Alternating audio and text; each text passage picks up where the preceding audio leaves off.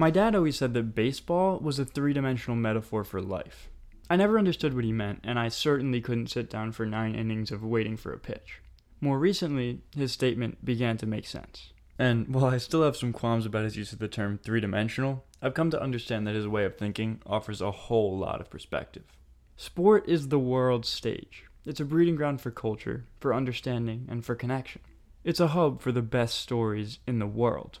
Ones that sound like they're pulled straight out of a fictional script. Those stories that it tells teach us a lot about real life, and the ideologies that it generates shape our world at large. Sport is a metaphor, and it's a very important one. That metaphorical significance can come through baseball, track, soccer.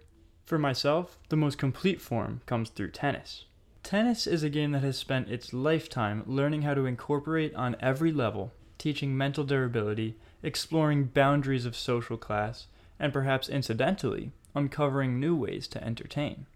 In this series, we explore exactly what it is that makes this game so special. And we do so through the most captivating stories to ever surround the sport.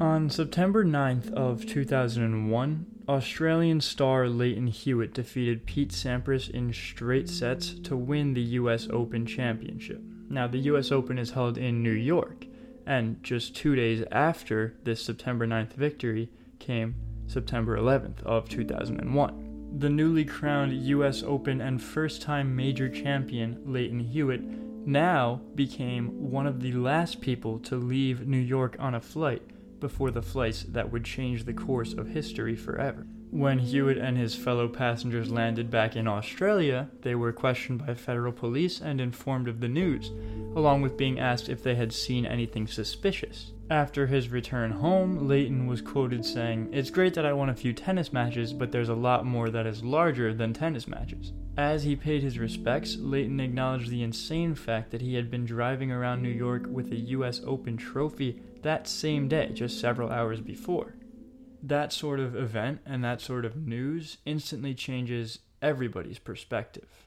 Anybody who views that event from now on is no longer looking at it as any normal US Open championship. It's the one just before 9/11. It changes Lleyton's perspective on it, but it also changes the media perspective on it. The way that it's reported, the way that it's remembered, and the way that it's talked about. And that brings about perhaps the most important point of this introductory episode. Media is not objective, and the way that a story is told affects the way that we view the people in it and their actions. When it's done the wrong or the right way, depending on how you look at it, it changes our perception, our perspective. And I'm using the term perspective a lot. I know. It's because it's a theme for the series. It's used to examine the great Billie Jean King's desire to become a trailblazer in episode 2. To understand the effects of Althea Gibson and Arthur Ashe becoming major champions in episode 3, and to look at the game in a different light in episode 4.